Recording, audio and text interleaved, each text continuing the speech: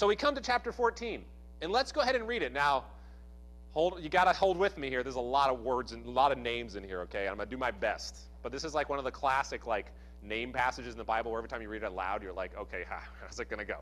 So we're going to look at Genesis chapter 14.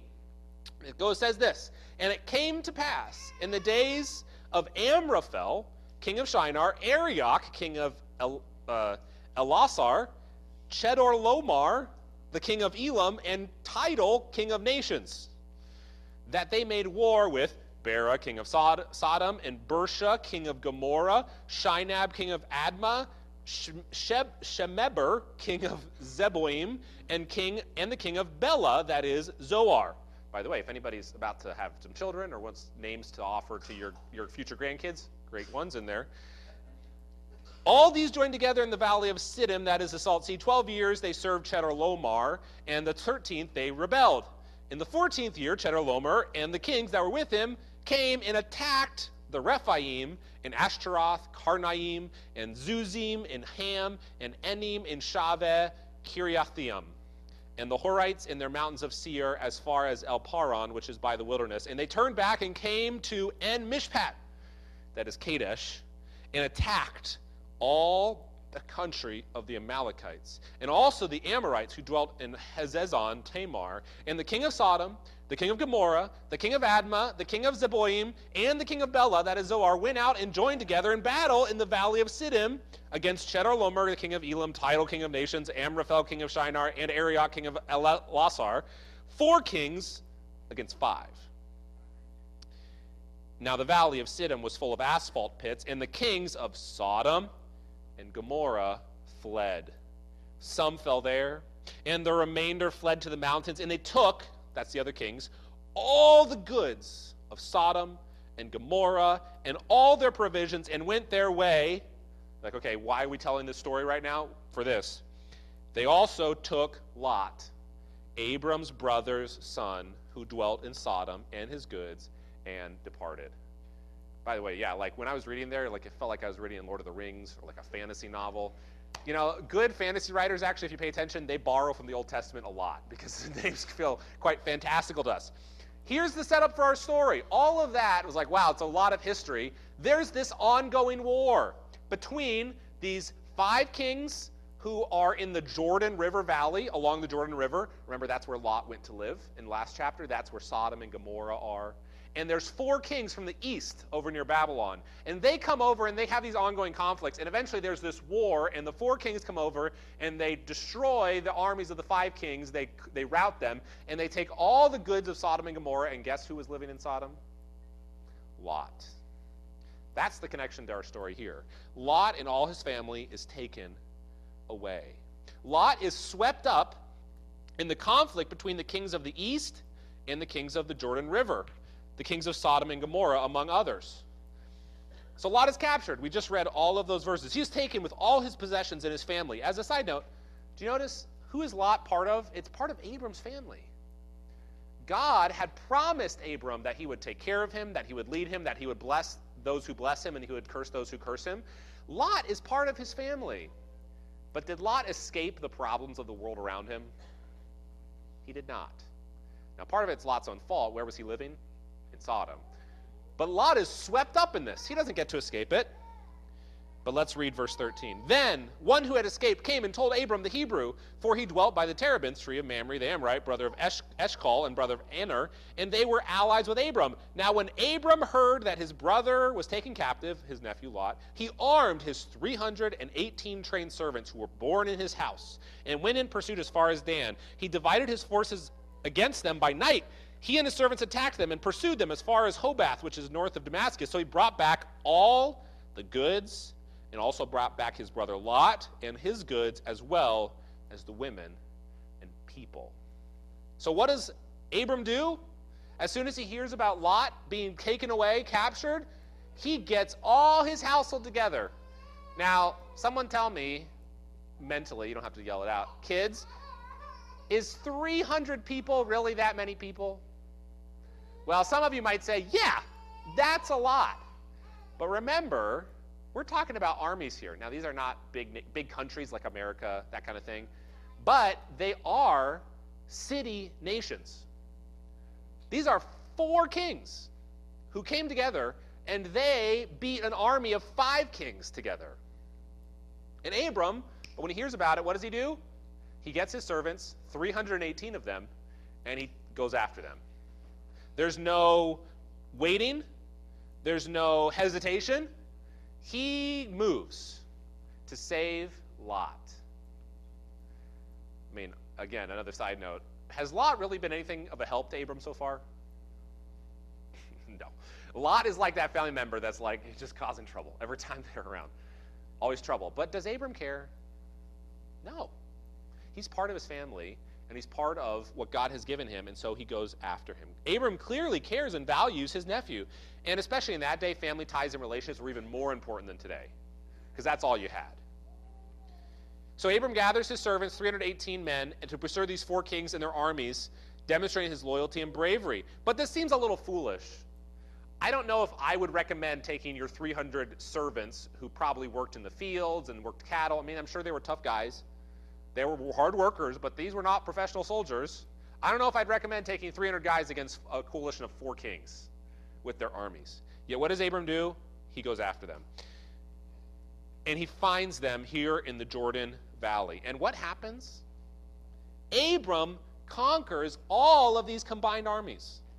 It says he strategically divides his men at nighttime. He splits them up, and he doesn't tell us exactly, but he probably pincered them or did something with his 2 groups at nighttime, and they're so afraid that they're routed and they ran. Almost miraculously, this works somehow. Abram dramatically succeeds. Abram is like, wow, that's incredible. Abram's like, Alexander the Great. He's like Napoleon, Man, I just lost the guy from the Pyrrhic Wars, but I can't remember his name, with the elephants. Hannibal. He's like Hannibal, okay? He's like these great generals, succeeding in the face of all odds, amazingly, almost miraculously. An incredible victory. And he returns as the conquering hero with Lot and his household and the people of Sodom and the treasures and plunder from the cities of Jordan. And you might be reading this story and you say, wow, that's a cool story. That's not really the point of what's going on here. It's almost background. Abram comes and almost just as an aside, of course he wins. And he brings back Lot and all the people and goods of Sodom with them. But then he is met by 2 different kings in the next set of verses. 2 kings and 2 claims. Look at verse 17. And the king of Sodom went out to meet him at the valley of Sheva, that is the king's valley, after his return from the defeat of Chedorlaomer and the kings who were with him. Then Melchizedek, king of Salem, brought out bread and wine. He was the priest of God Most High, and he blessed him and said, blessed be God, Abram of God Most High, possessor of heaven and earth, and blessed be God Most High, who has delivered your enemies into your hand. And he gave him a tithe of all. Now the king of Sodom said to Abram, give me the persons, the people, and take the goods for yourself. But Abram said to the king of Sodom, I have raised my hand to the Lord, God Most High, the possessor of heaven and earth, that I will take nothing from a thread to a sandal strap, that I will not take anything that is yours, lest you should say, I have made Abram rich, except only what the young men have eaten in the portion of the men who went with me, Aner, Eshcol, and Mamre, let them take their portion. There's 2 kings that show up, 2 kings in contrast. One, the king of Sodom, is expected, right? What just happened to Sodom? All his stuff was taken, all his people were captured, and Abram brings them all back. So we're like, oh, king of Sodom, of course you're there. You show up and you say, hey, Abram, thanks. This is awesome, and let me give you something. But there's a second king who shows up, and I got to tell you, one of the most random appearances in all the Bible. I don't mean random in the sense that random that God didn't know about it, random narratively, right? You're like, oh, king of Sodom, okay, and then there's like Melchizedek, king of Salem. Who's that guy? Was his city part of this whole battle? No, okay. Who is this guy? His name's Melchizedek. He's the king of Salem. Where's he from? We don't know. Who's he related to? We don't know. Who are his mother and father? We don't know. Have you noticed in Genesis there's a lot of genealogies? A lot of like this person begat this person begat this person. Begat for Melchizedek? Nothing. He's just there. And he shows up, and not only does he just show up, he's a priest of the God Most High. And he offers something to Abram. The king of Sodom says, hey, just give me my people back, and you can have everything else that you rescued. And Melchizedek shows up and says, hey, I have an offer for you. Here's a meal of bread and wine, and here's a blessing from God. A little bit unexpected. This king, Melchizedek, has captured throughout history a lot of people's imaginations. He captured the imagination of David in Psalm 10. That's the only other time this person appears in the Old Testament. He appears here in this story, and then in Psalm 10, in one verse, David mentions Melchizedek. We don't know his, like I said, we don't know his lineage, his background, or his future. He appears in the story without beginning. It's seemingly in the story without beginning, without end. He appears and he's gone. His name is very interesting too. His name, Melchizedek, is literally two words put together, king of righteousness. Melech is king, Sedek, righteousness. Melchizedek, king of righteousness. And he's also the king of a city named Salem. If you ever heard the word Shalom, you can hear the similarity. It's the king of the city named Peace. So here's this strange person who appears as the king of righteousness and the king of peace, who is a priest of God. And there's a lot of ideas about this. Jewish traditions, a lot said that he might have been Shem, the last survivor of the pre-flood world. For various reasons, I don't think that's the best guess. Other people have tried to come up with ideas of who he is. Other scholars have said, oh, maybe he was an angel. Maybe Michael, or maybe Gabriel. Many have even seen him as, oh, this was Jesus pre-incarnate. This was God the Son before he came to earth as a child. This is God appearing. Well, I suppose all these are possible. I think something more simple is going on here. Melchizedek, in my opinion, was a normal man. He was a Canaanite king over a city, probably the city that became Jerusalem, same city, who had come to worship the one true God, the God Most High. You notice it doesn't say Yahweh. He might not even have known that name. The God Most High, the one true God. And he stood as a minister, as a representative, a priest for God. He is both a king and a priest combined, this king of righteousness ruling over the city named Peace. And this priest offers something to Abram. He doesn't offer earthly wealth, or he offers simply a blessing. But these two kings represent something else. What do they represent? The king of Sodom comes to Abram and says, I can give you something. You get everything that you captured because you deserve it. And what does Melchizedek, the priest of the Most High God, say? I am offering you a blessing from God because it's really God who has accomplished this. And you'll notice, what does Abram do? He actually gives a gift to Melchizedek. So the king of Sodom says, Abram, you can have all of the stuff. Everything you earned, everything you deserved. And yet Melchizedek says, here, I will give you a blessing, and actually, I'm going to take a gift from you. Okay, what's going on here? These two kings really represent the answer to the question, whose victory is it? Whose victory is it? If you read the story up till now, you would have assumed who accomplished this amazing feat, this mastery, this strategic mastery, this incredible victory in battle. Well, it's Abram, right? That's the guy who did it. So who deserves the reward? Who deserves honor for this? Who deserves glory for this? Who deserves to have the riches and the treasure? The guy who accomplished it, Abram. And that's what the king of Sodom, representative of the world, of the wicked nations around them, says, yeah, Abram, that's what you deserve. But Abram recognized something different. Notice here in verse 19, Melchizedek comes with bread and wine, as the priest of the Most High, and he says, and he blessed him and said, blessed be Abram of God Most High, possessor of heaven and earth. And blessed be God Most High, who has delivered your enemies into your hand. What is Melchizedek saying to Abram? You're not the ultimate source of victory here. You had victory because God delivered these kings into your hand.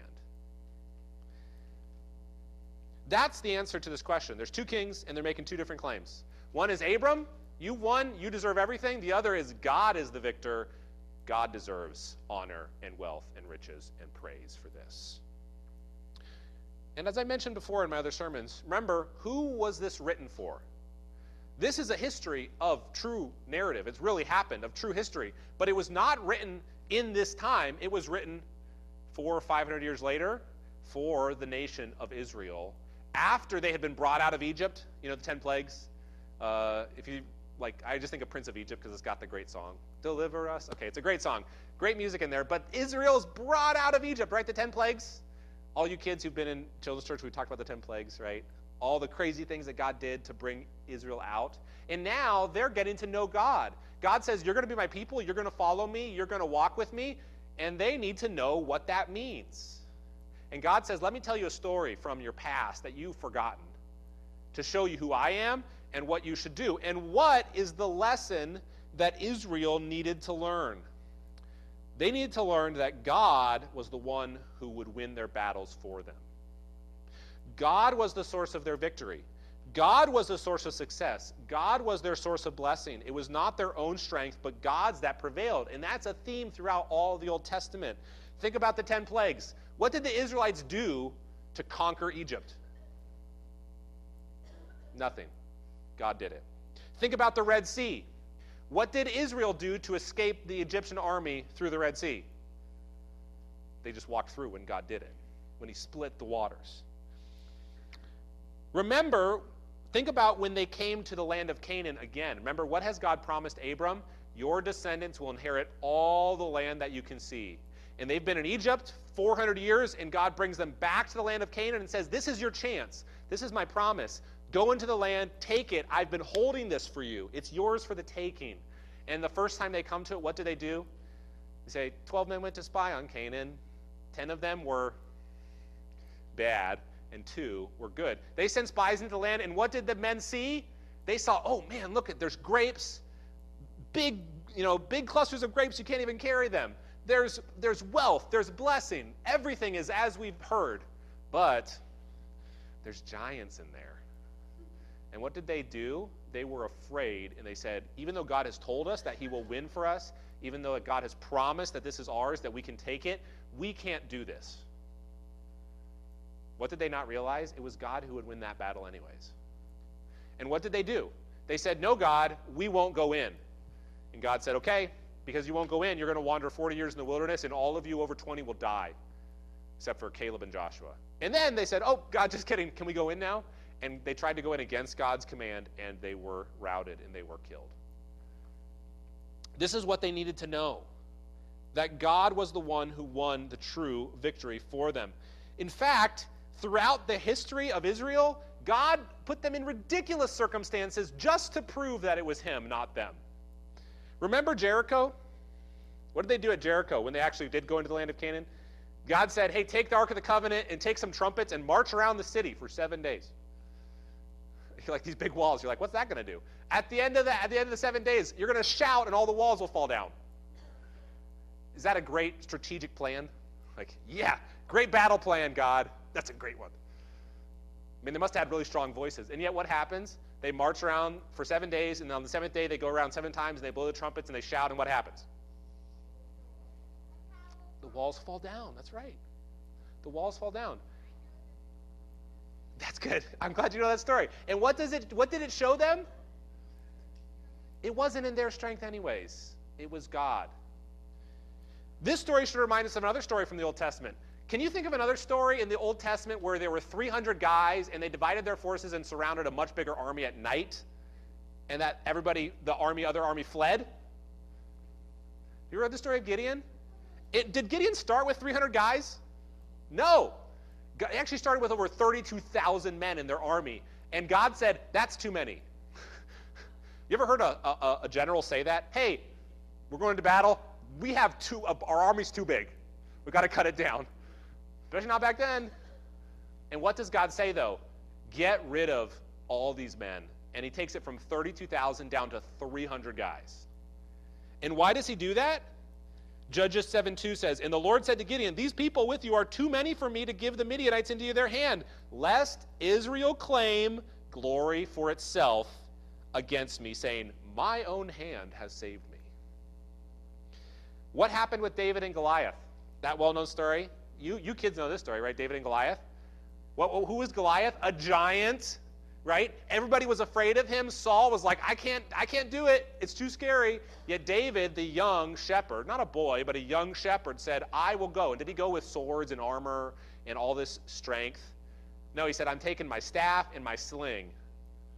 Yet what did David say when he went up to Goliath? Then in 1 Samuel 17:47, then all this assembly shall know that the Lord does not save with sword and spear, for the battle is the Lord's. And he will give you into our hands. And what happens? God gave David the victory, right? Throw the sling, the stone, right to his head, and Goliath is killed. Think about the kings in God's law. What did God command for Israel's kings when they would come later on? He told them, don't multiply horses, don't multiply wives, meaning treaties with other nations, don't multiply gold for yourself. Why? So he would not trust in his own strength or riches or have his heart turned away from God. That's in Deuteronomy 17. And what does Psalm 20, verse 7 say? Some trust in chariots and some in horses, but we will remember the name of the Lord our God. Again, is that a great strategy? Do you think that would be a great strategy for our country? Hey guys, we're going to intentionally get rid of all of our army because that will protect us the best.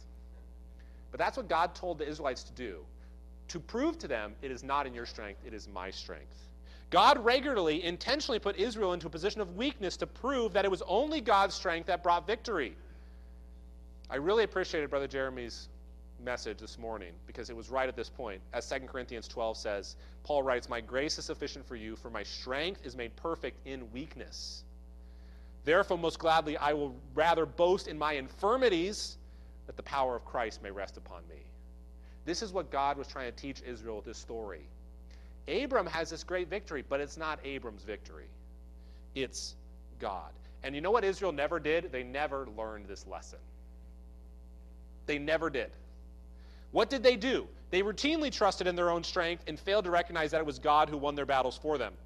What did the kings of Israel do, even the best ones, David and Solomon? They multiplied their own armies, they multiplied wives with treaties, and they multiplied their own wealth against God's command. And let's think forward, even to the days of Jesus. When Jesus comes to Israel, hundreds of years later, from here, thousands. From this story, thousands of years later, Jesus comes. And they're not worshiping, the Israelites are not worshiping other gods. They're not doing any of that anymore. But what's the biggest problem with the scribes, the Pharisees, the religious leaders? When Jesus comes to them, they believe that it was even their own spiritual success that would bring salvation for them. They believed that keeping their own version of the law, they could earn entrance into God's kingdom. And what was the message God had for them through Jesus? Repent. Submit to God. Recognize that it is only God's grace that grants eternal life and salvation. God is even the one who accomplishes victory over sin and death. God is the one who accomplishes success and brings salvation. We looked at today that resting in God as our salvation. God is the source and provider of spiritual salvation as much, if not even more, than he was of this victory for Abram and for the Israelites from Egypt and from the bondage of slavery. And Abram recognized this. Abram recognized God's grace and rejected the flattery of Sodom. Remember, Sodom says, hey, Abram, you deserve all this because you've won this victory. Melchizedek says, here's a blessing from God, which demands worship and honor back.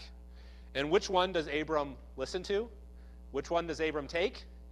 He listens to the priest of the God Most High. When Melchizedek says, it is blessed be God Most High who has delivered your enemies into your hand. It's God who did this. Abram says, you are right. I will honor God by giving a tithe to you as his representative. Abram says, I don't deserve to receive. I need to give because it's God who has won this victory. And when the king of Sodom says, hey, have all this stuff, Abram says, I've taken an oath. I will have none of what you give me. I will have none of it. Not even a strap, a sandal strap, not even a thread. Because if I do, you will say, it's me who has made Abram rich. And who is it that's brought Abram wealth and blessing? Who is it that's given Abram success? God. Abram understood that it was God who brought the victory, so he tithed to God's priest. from everything he had. God demands total submission and worship, right? Notice Abram tithed in verse 20, 21, 20, the end of 20. Abram tithed, gave him a tithe of everything he had. And what does God want? All of us. The greatest command in the law, in Deuteronomy 6, 4, and 5, Hear, O Israel, the Lord is one. You shall love the Lord your God with all your heart, with all your soul, with all your mind, and with all your strength. Abram rejected the flattery of the world. The gift of Sodom claimed to exalt Abram. Hey, Abram, you're such a great victory. Here, take all this stuff that you deserve. But we know what would it have resulted in. What did it result in for Lot? Destruction. The world promises a gift to you that you deserve, but it only really ends up with destruction. So what must we do? You must recognize God as your source of salvation. Trust only in him. The world will flatter you and prop you up as your own savior. The human heart, naturally, what do? We trust in ourselves. We glorify our own successes. Even in seeking salvation, we naturally want to do it in our own way. To many, it is offensive to say that you can do nothing to earn your salvation. Have you ever had someone be offended by that? You say, you can't do anything to earn your salvation. It's only by faith. And they say, no, they're offended. You say, why would you be offended? Because we want to trust in our own efforts. Because for me to recognize it's none of my effort is to admit that there's something wrong with me. To admit that I have to give up my own authority to somebody else. Faith is offensive to many, yet this is what God demands of you. Trusting in yourself only leads to death and destruction because you are incapable of succeeding in your own strength. You are a sinner, spiritually dead, living in a spiritually dead and sinful world. Even your own righteous deeds are nothing but filthy rags before God the Most High, the owner of heaven and earth. What would he want with our... Even the best we could offer him is nothing. But God provides a way. God provides a substitute. Remember, it's God's victory. God provides victory through Jesus Christ. Jesus is God's only Son who came to live as a human, to live the perfect life for you, to die the death that you deserve in your place, to rise again defeating death for you, and standing before the throne of God in heaven interceding for you to receive all he has done for you. You must simply give up any trust in your own works. You must recognize your own sinful failure, that's called repentance, and you must cling only to Christ for forgiveness and eternal life, and that's faith.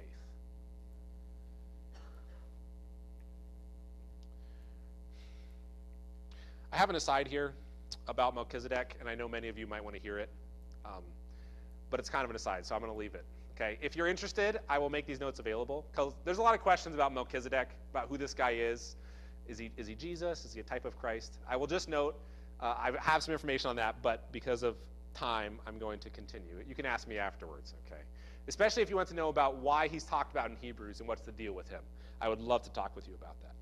So first, you must recognize God as your source of salvation. But secondly, you must submit everything to him in worship. Perhaps you're a Christian here today. We even can buy into the lies of the world that set us up as our own Savior and King. Say, hey, you deserve it. You're the most important. You're the person who deserves everything, to receive everything you want. The world, Satan, and the wicked humanity around us flatter anyone who will listen. They will tell you that, quote, you are the king. You are the source of your own triumph. You are great. You are mighty. You deserve to receive riches and power and honor and glory. You should be the recipient of everything you deserve. And just like that king of Sodom, still today the world says, hey, look at all the awesome things you have accomplished. Here, take what's rightfully yours. But God says that he is the king. God says that he owns all of heaven and earth. Everything, including you and I, belong to him.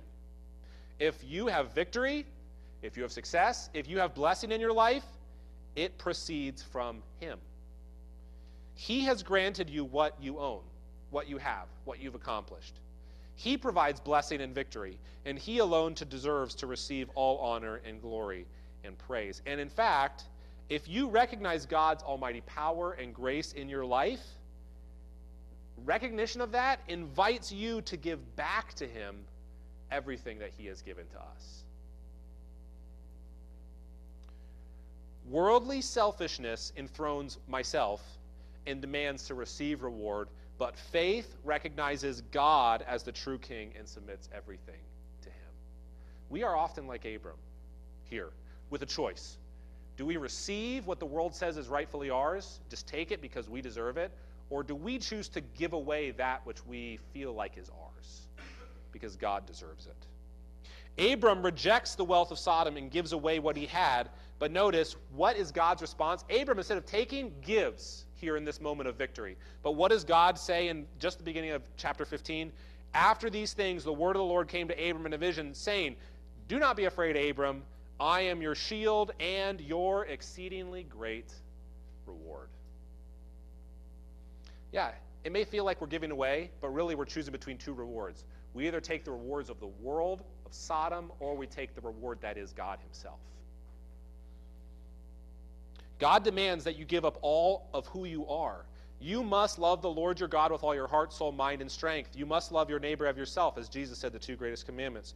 You must offer yourself as a complete sacrifice and offering to God, Romans 12. You must give God everything you are and have, but in return you will receive God himself as your reward. So, is there anything today that you have held back from God? Have you given your heart to him? Your desires, your hopes, your dreams to God, your plans? Have you given your soul and mind, your most important priorities, to him? Have you given your strength to God, your time, your abilities, your skills? Does God have all of you today? Are you willing to love your enemies just as Jesus did? Are you willing to take your cross and die to your own will and desires as Jesus did for us? Are you willing to spend your life as a nomad and a pilgrim? Did Abram ever live in a house, settled? No. What does Jesus say about himself? Even the Son of God says, even the Son of Man does not have a place to lay his head. Birds of the air have a nest. Foxes have holes in the ground, but even Jesus did not have a home because of the will, following the will of God. Are we willing to spend our lives like that? Are you willing to give everything to God? Are you willing to receive the greatest reward, God himself, and fellowship with him? Or will we throw away the reward of God for the temporary rewards of this world that will decay and rust and fall apart and in eternity mean nothing? What are the greatest rewards of this life? Perhaps you could say gold, riches. When you get to heaven, what is that? It's just the paving stones. It's like nothing. But if we give to God, if we submit to him, if we recognize God as our only source of true salvation and blessing in this life, and we give back to him, we receive in return something far greater, an infinite fellowship with an infinite, holy, eternal God forever. Lastly, here in our church, in Crossroad Baptist Church, we must remember that it is God who grants success. It is not our work, it is not our efforts, it is not our programs that grow a church or make disciples. You know, we did all this. We put up all this, and I appreciate every single person who came, especially those who stuck it out to work on all this. This is amazing. A lot of work. And we have 100-some kids that might come to our VBS and hear the gospel. And we hope for fruit from that. But this work is not putting up decorations, even planning lessons, even me and my efforts to prepare and preach today. This is not what brings success, ultimately. It may be a tool that God uses, but who is it that does the work? It's God. Zechariah 4, verse 6 says, "So he answered and said to me, this is the word of the Lord to Zerubbabel," to a king later on in Israel's history. "It's not by might nor by power, but by my spirit, says the Lord of hosts." Even in our ministry, even in your life, even in your family, it is not you who brings success and victory. It is God.